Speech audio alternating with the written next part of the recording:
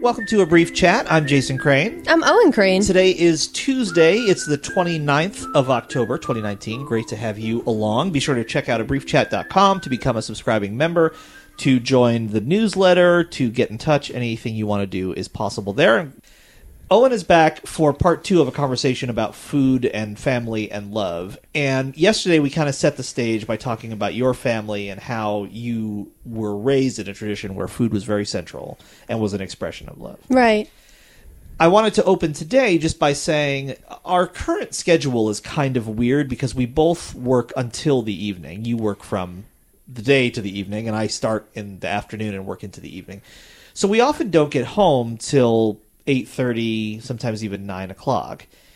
And at that time, when I walk in the door, I'm done. Like, I don't want to do anything. I just kind of want to veg. You, however, will often offer to cook. And originally, when you would do that, even when we had different work schedules, but you were still coming home after a long day and offering to cook, I felt very guilty. Because it felt to me like a very antiquated kind of relationship where one person in the relationship makes all the food no matter what else they're doing during the rest of the day, and the other person just waits till it's ready and eats.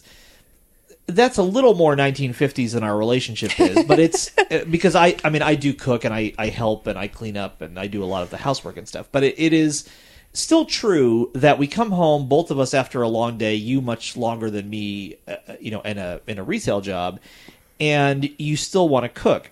And just the other day, you said something to me. Certainly, I had realized already that there wasn't a reason to feel guilty. But the other day, you said something that made me turn that thinking around even more, which is you said, cooking, when we come home and cook at night, it kind of gives me energy and makes me feel like myself again after a day of retail, which I thought was really powerful. And I just kind of wanted to ask you to talk about that a little bit. Yeah, so it kind of ties into another thing that I think I told you recently too, where when I would just go to work and go home, and then we either do our own things or, we get takeout and we watch TV and then, go to sleep. I don't have always that time to actually express who I am. Not like retail Owen, who is super chipper and, really friendly and is a Disney princess to everyone. And, Sharon's gonna throw this thing back in my face and I just have to take it. And it gives me a chance to have a creative pursuit. Do something that's not just verbally communicating with you or, physically communicating with you for cuddling on the couch, but it's another way for me to communicate with you and to show my love for you, or anybody else who we're having over for dinner. And it's almost meditative for me at times because it puts me in a completely different headspace when I'm cooking, and I'm always looking at the entire timeline for everything, which would usually stress me out, but I feel very zen about it. I just know, okay, this is going to take 15 minutes and this thing is going to take 20 minutes. I'm just going to use the one timer and maybe I'll put a little extra garlic in this. And it's like painting. It's like painting, but with more potatoes. You don't know how I paint. There is potato painting, too. Yeah, I did that in school, definitely, where you cut the potato in half and you dip it in the paint. And actually, that was really fun. Obviously, because I've been cooking since I was 6, that comes with that sort of, that timing and that zenness about it comes with that. Which is that for me, that's the hardest part of cooking, because I haven't been cooking forever. Yeah. Figuring out, how do I make all these things come out at the same time? When do I start this to get this? And when do I start this? And I have to do 2 things in the oven, but it's supposed to be at 2 different temperatures. How do I make that happen? That stuff to me is magic. I still barely understand it. I think what helped for me is I would start making pasta, and then that's all I would do is I would just make pasta, and then I would microwave some sauce and put it on top of it. Or I would just make eggs, and then once the eggs were cooked, then I would go make the toast. And then after doing those things over and over and over again, it kind of in the back of my head got more solidified just naturally. Oh, okay, this is going to be roughly 10 minutes. So, once the water's boiled, I'll go put the sauce in the microwave or whatever. And I think it's really just habit forming. So I think, and you've become a much better cook too. You were a good cook when I met you. Don't get me wrong. You can make sushi, which is incredible and amazing. And I still cannot do that to save my life. But you've improved a lot too since I've met you. You know, and what's weird too is I actually used to cook a lot more. There were a couple times in my life where I cooked a fair amount. When my parents kicked me out of the house, I had no choice but to figure out how to make food because I went from living in my parents' house to having a college meal plan to living in my parents' house to suddenly living on my own. I mean, they gave me 4 weeks to find a house, find a job, find a car. And I had never been on my own before, and I had never had to cook for myself before. So I moved in with another friend, but very quickly I had to figure out, okay, how do you make food? But during that time, we cooked a lot more. I mean, I cooked a lot more, and I took part in cooking a lot more. And then for a while, when I got married the first time, we used to have food-centered parties where everybody would get together and cook. And so I cooked during those. And then a couple times since I've been on my own again, in between Jen and you, there were times when I cooked some. But to show off for all the ladies. For the ladies. But I find that for me, first of all, I'm lazy. And second of all, if I end up with someone who cooks really well at any point, I'm perfectly happy to let that person do that. And I will always say, like, is there anything I can do to help? Oh, yeah. Can I chop stuff? Can I do whatever? And I'm perfectly happy to do that. But if there's someone who I don't feel passionately enough about cooking, that I'm like, oh, I can't wait to get in the kitchen. For me, it's still a chore. Right. It's still like, okay, I'll get through it, but I don't feel like doing it. Right.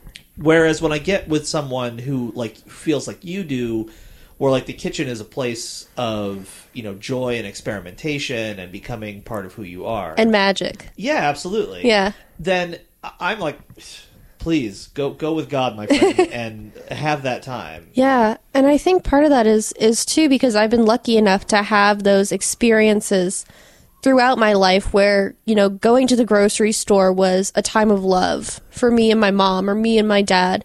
And like every time we go to a new place, one of the first things we do is go to the grocery store to see like all the kinds of different stuff that they have that's different from ours and all of that fun stuff, to actually cooking, spending time with people in the kitchen. Even it's just like, I'm going to chop some vegetables for my mom and then I'm just going to keep watching like Turner Classic Movies with her while she cooks, to obviously like actually sitting down and having a meal and eating with people.